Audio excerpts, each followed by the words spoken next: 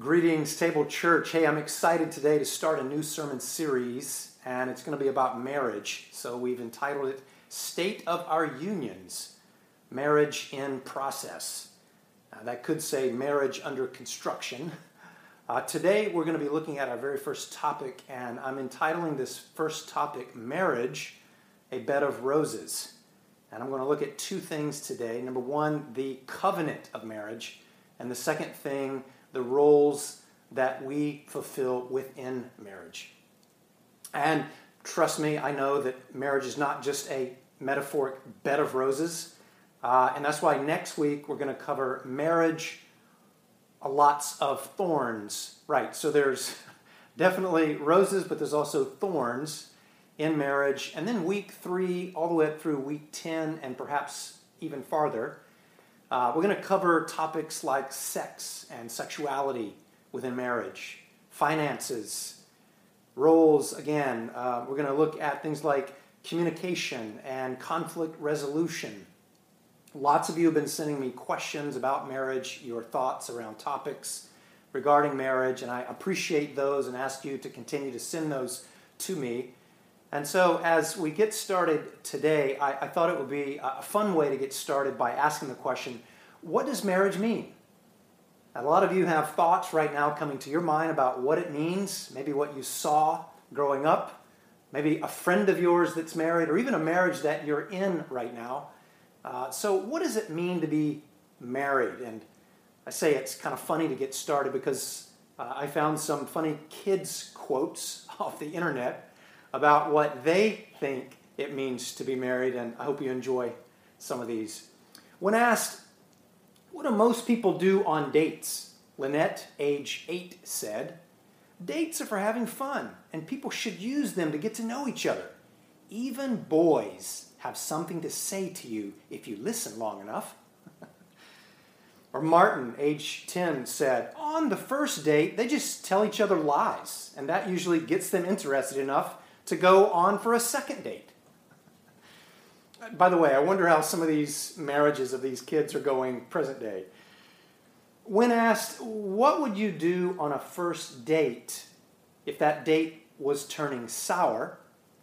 Craig, age 9, said, I'd run home and play dead. The next day, I would call all the newspapers and make sure they wrote about me in all the dead columns. Or when asked, when is it okay to kiss someone? Pam, age 7, said, when they're rich. Or Howard, age 8, said, the rules go like this. If you kiss someone, then you should marry them and have kids with them. It's just the right thing to do. When asked, how do you decide who to marry? Alan, age 10, said, and by the way, here's a warning before I read Alan's comment. You got to find someone who likes the same stuff. Like, if you like sports, she should like it that you like sports. And she should keep the chips and dip coming. Wow. Don't model your marriage after Alan there, please.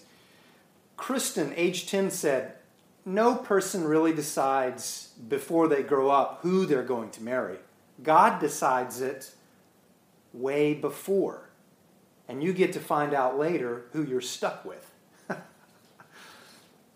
Once again, perhaps we may or may not want to know how those marriages are going right now. A little bit more serious quote about the definition of marriage. I'm turning to preacher and author Timothy Keller from his book, The Meaning of Marriage. He gives a solid definition of marriage that we'll be using today as well as throughout this marriage sermon series. He says that it's a lifelong monogamous relationship between a man and a woman. And according to the Bible, God devised marriage to reflect his saving love for us in Christ, to refine our character, to create stable human community for the birth and nurture of children, and to accomplish all this by bringing the complementary sexes into an enduring union. State of our unions. Marriage in process.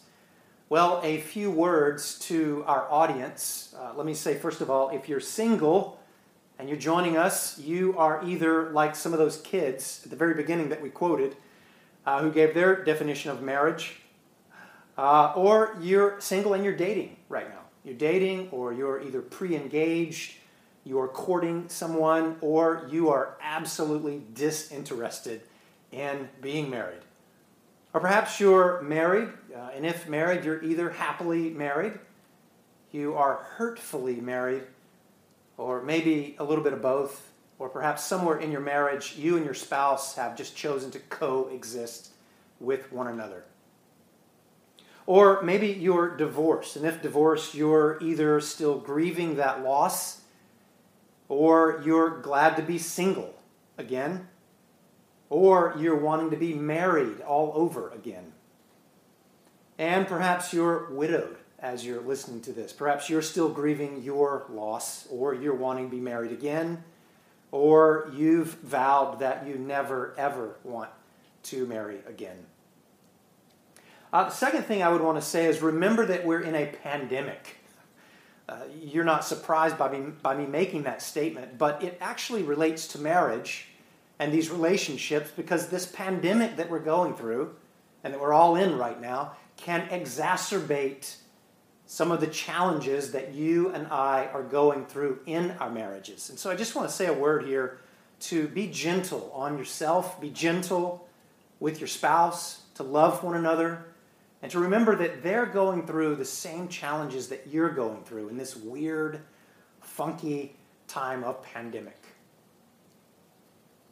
A third reminder I would say is that there are great resources.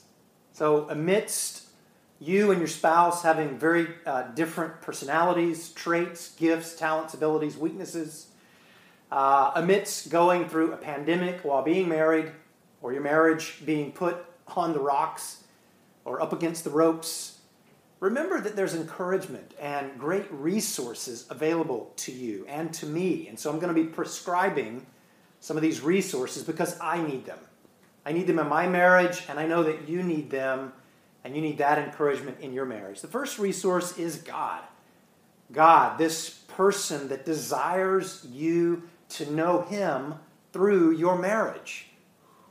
Now, the second resource is just spiritual formation, that of the practice of prayer, meditation, scripture intake, and the growth that comes from that. Books that shape our view of marriage. We'll be recommending some of those. Some exercises that I'll be recommending that will strengthen, bolster, and catapult your marriage forward.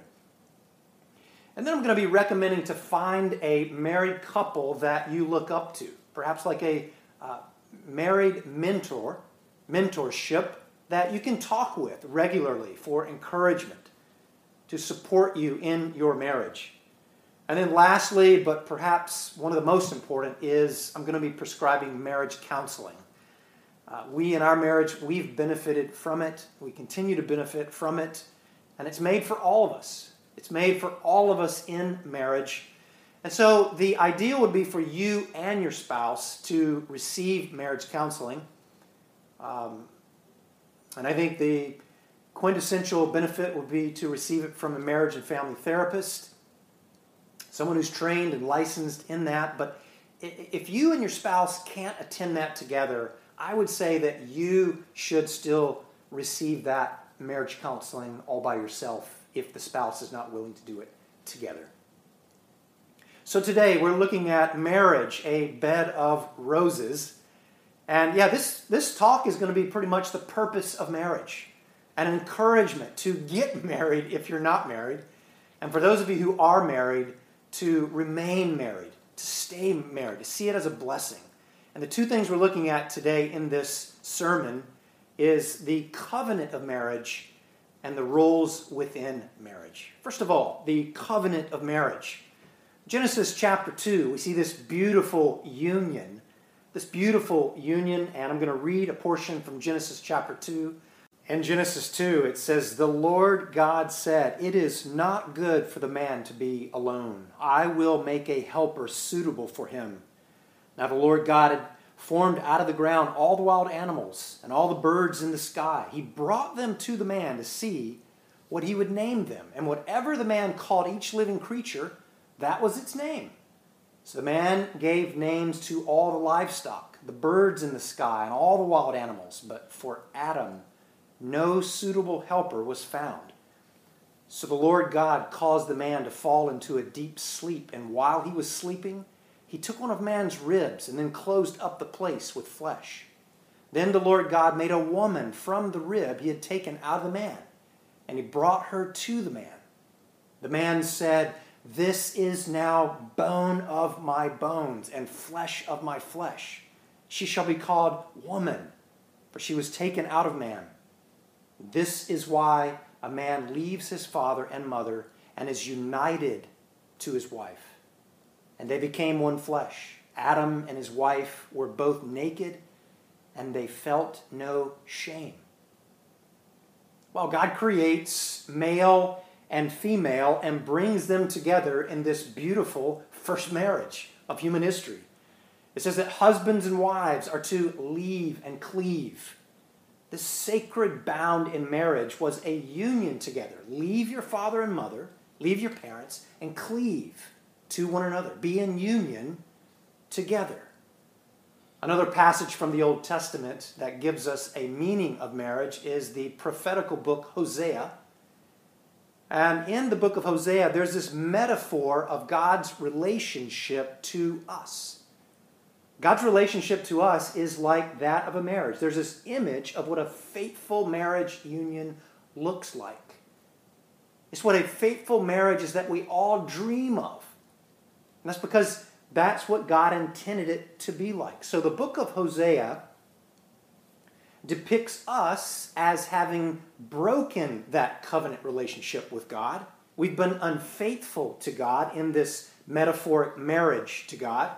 Yet God, as the truly faithful and loving spouse, continues to pursue this unfaithful spouse and remains married and in union with us.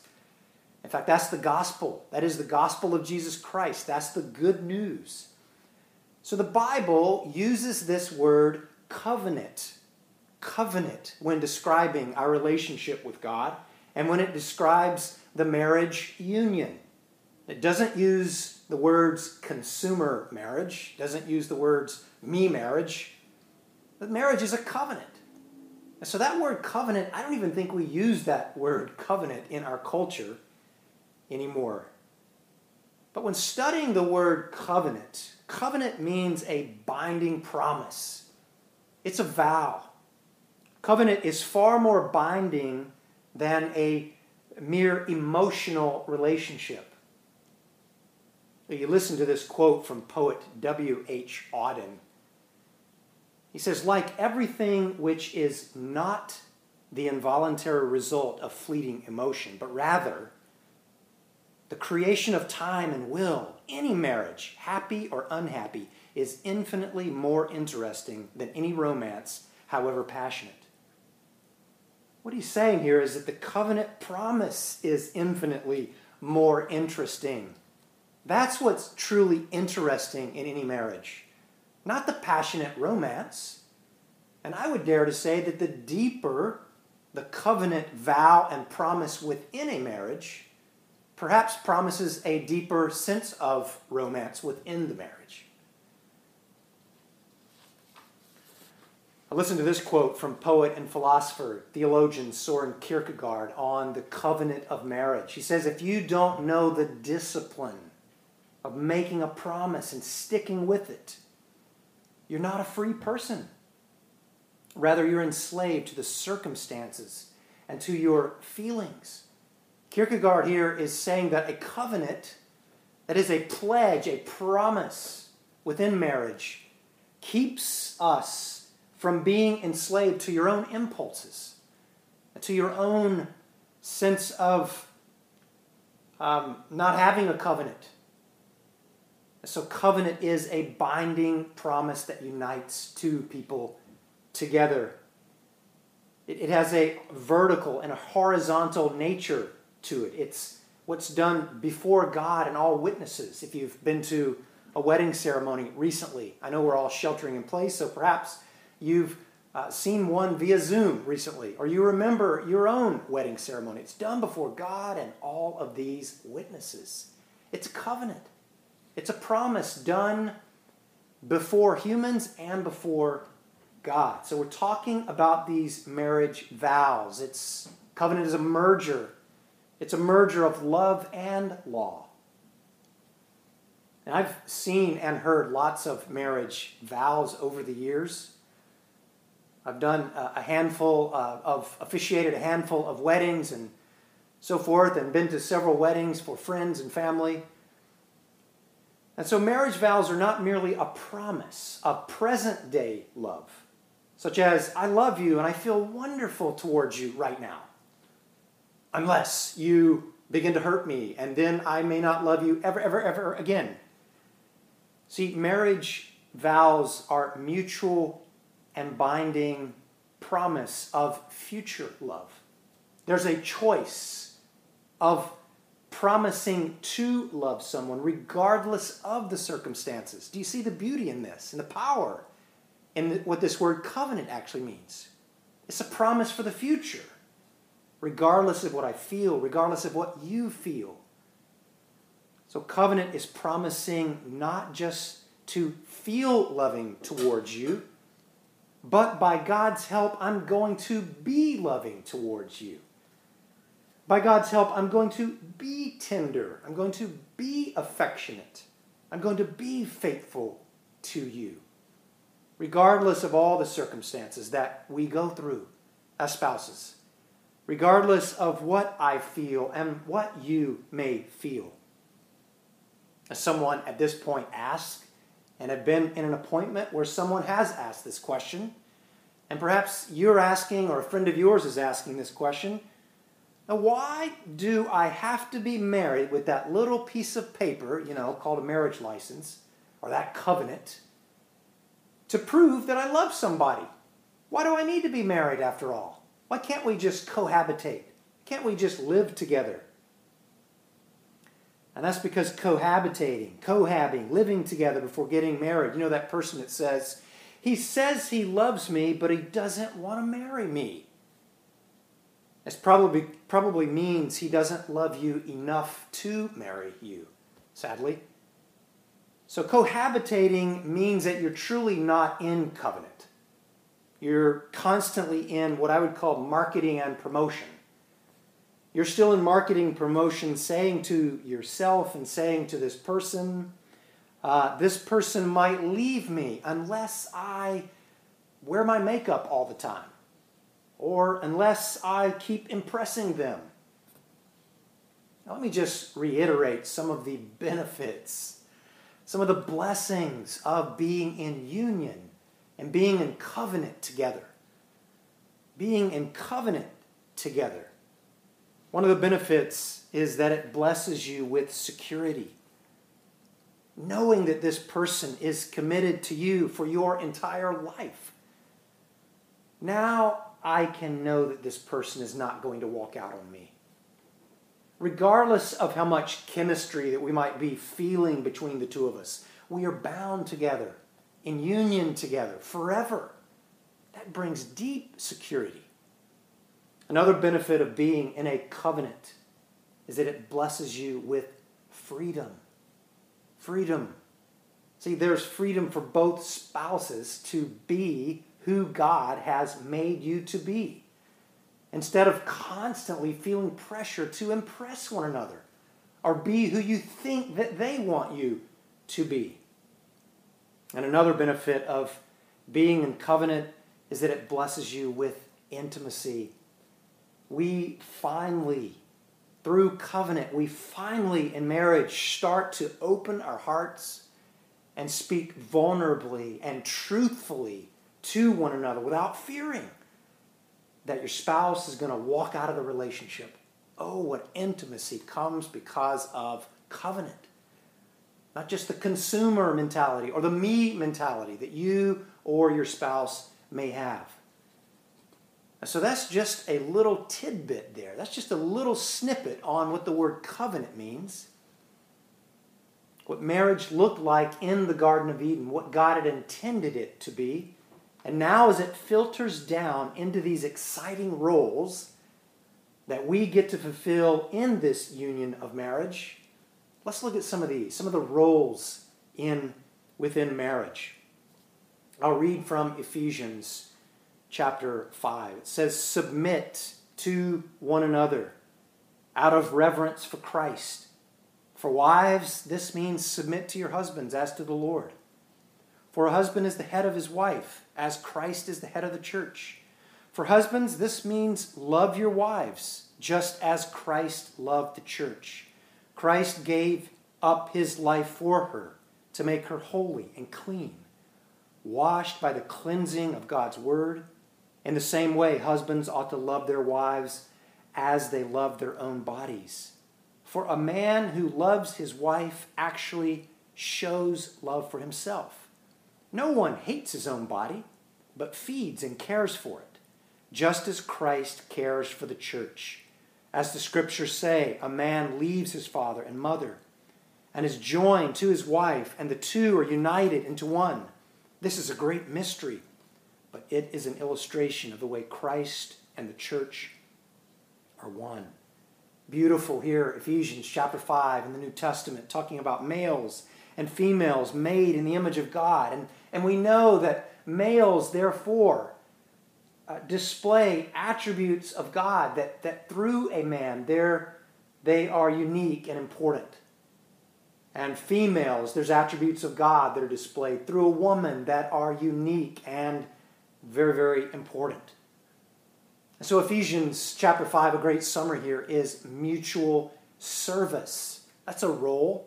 When you think about marriage and what role you and I are to play in marriage as husband and wife, before you even start saying who ought to be washing the dishes, who ought to be making the meals, who ought to be the main income earner, and who ought to be the most emotionally intelligent in the relationship, to not rely on some of those stereotypical, perhaps traditional roles within marriage, but to view it more from a biblical perspective, is that in these roles, we get to fulfill Jesus' role to us in marriage. Right, so there's mutual service one to the other. That's what's happening here in Ephesians chapter 5. Another scripture passage is Matthew chapter 20, verse 25, where it says that Jesus, just as the Son of Man, didn't come to be served, but to serve others. See how Jesus laid his life down to serve. John chapter 13, Jesus is pictured washing his disciples' feet as a way to show what a servant leader looks like. That's the role in marriage. That's the role that husbands have and that wives have in marriage. Or Philippians chapter 2, it says that your attitude should be the same of Jesus, who made himself nothing and humbled himself. So mutual service to one another is a good way to summarize those roles. But let's open up the camera lens here a little bit more and talk about some more of these roles in marriage. These roles are not sequential. I can already anticipate some of you asking if these roles that I'm about to mention, if they're sequential or not. No, they're actually interchangeable. They actually play off of one another. And so they're going to enhance one another. So let me start naming some of them. That you in marriage are called to be friends. Friends. To truly know and love and support one another. That's what builds trust. It's a friendship. Knowing that someone is your friend, that you can trust them. Someone is going to support you. I can say of my wife, Carolyn, that we've become best friends. I can truly trust this person. To support one another, to care for one another, to truly listen to one another, as best friends do. To pray for one another. And that's the Christian goal within marriage, is that deep character change would be happening among these friends. See, a true friend is not trying to control you. A true friend is not trying to change you. But in a deep friendship, And having that role of being friends, there's great trust that gets developed. The second role is teammates. Marriage is both an organism and an organization. So marriage, there is this idea of working together. There's almost like the marriage is a small business of sorts. We are teammates in this business, working together, making decisions, and achieving shared goals, evaluating those shared goals, finding out different parts that we play, roles that we're going to play, and achieving those dreams and goals that we have as we move together in unity and in unison together to be teammates, fulfilling those things, taking care of the business of life, sometimes very mundane things, and the practicality of daily living. Things like food, clothing, shelter, money, etc. Another role we play is that of lovers. Lovers, yes, deep, hot romance. To enjoy God's gift of sex for mutual delight and mutual pleasure, for which God intended it to be enjoyed within marriage. That God has made us sexual creatures, sexual beings with needs and with desires. And that marriage is truly God's context whereby those needs, those sexual needs, and those sexual desires gets fulfilled. Where one spouse gives to the other and receives from the other. And both enjoy the pleasure that God has given them. And so sexual fidelity, not only sexual intimacy, but sexual fidelity and faithfulness fits within the context of being in a covenantal relationship to the other, that it's not an open marriage. Others aren't invited to come in on this marriage sexually.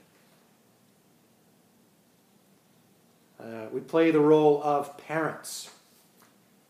God's blessing upon us as parents, it flows. His covenant flows to us and then to our children. And then from those children to their children. And to their children's children. God is about building heritages that are a part of His family.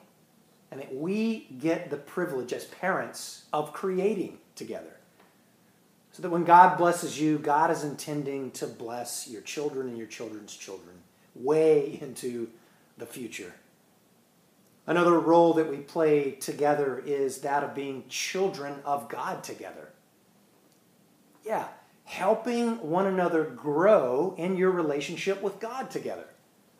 This is a point where I'll mention that some of you may be wondering what's a good criteria for choosing a spouse. How do I choose a spouse? And let me say real quickly that just looking at someone's looks is not a good metric, is not the total metric that you want to use in sort of sizing up who might be a good spouse for you.